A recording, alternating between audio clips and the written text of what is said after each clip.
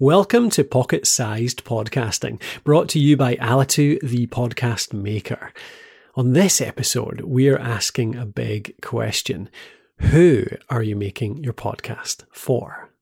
The thing is, unless you know exactly who you're making your show for, as well as why you're doing it, like we covered yesterday, you've got no chance of growing an audience.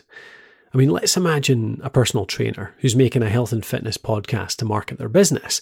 Their target audience might be people who are interested in healthy eating, or weight loss, or HIIT training, or bodybuilding. Or let's imagine a hobbyist then who loves zombies and post-apocalyptic fiction.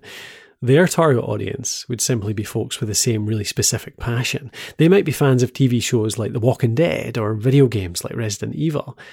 It's a good idea to sketch out what's known as your avatar, which relates to this. An avatar is a made-up person that represents your ideal listeners in the real world.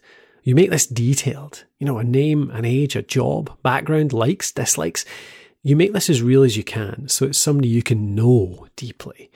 The benefit then is that with each episode you plan out, you can ask yourself the question, would Jane, my avatar, like this?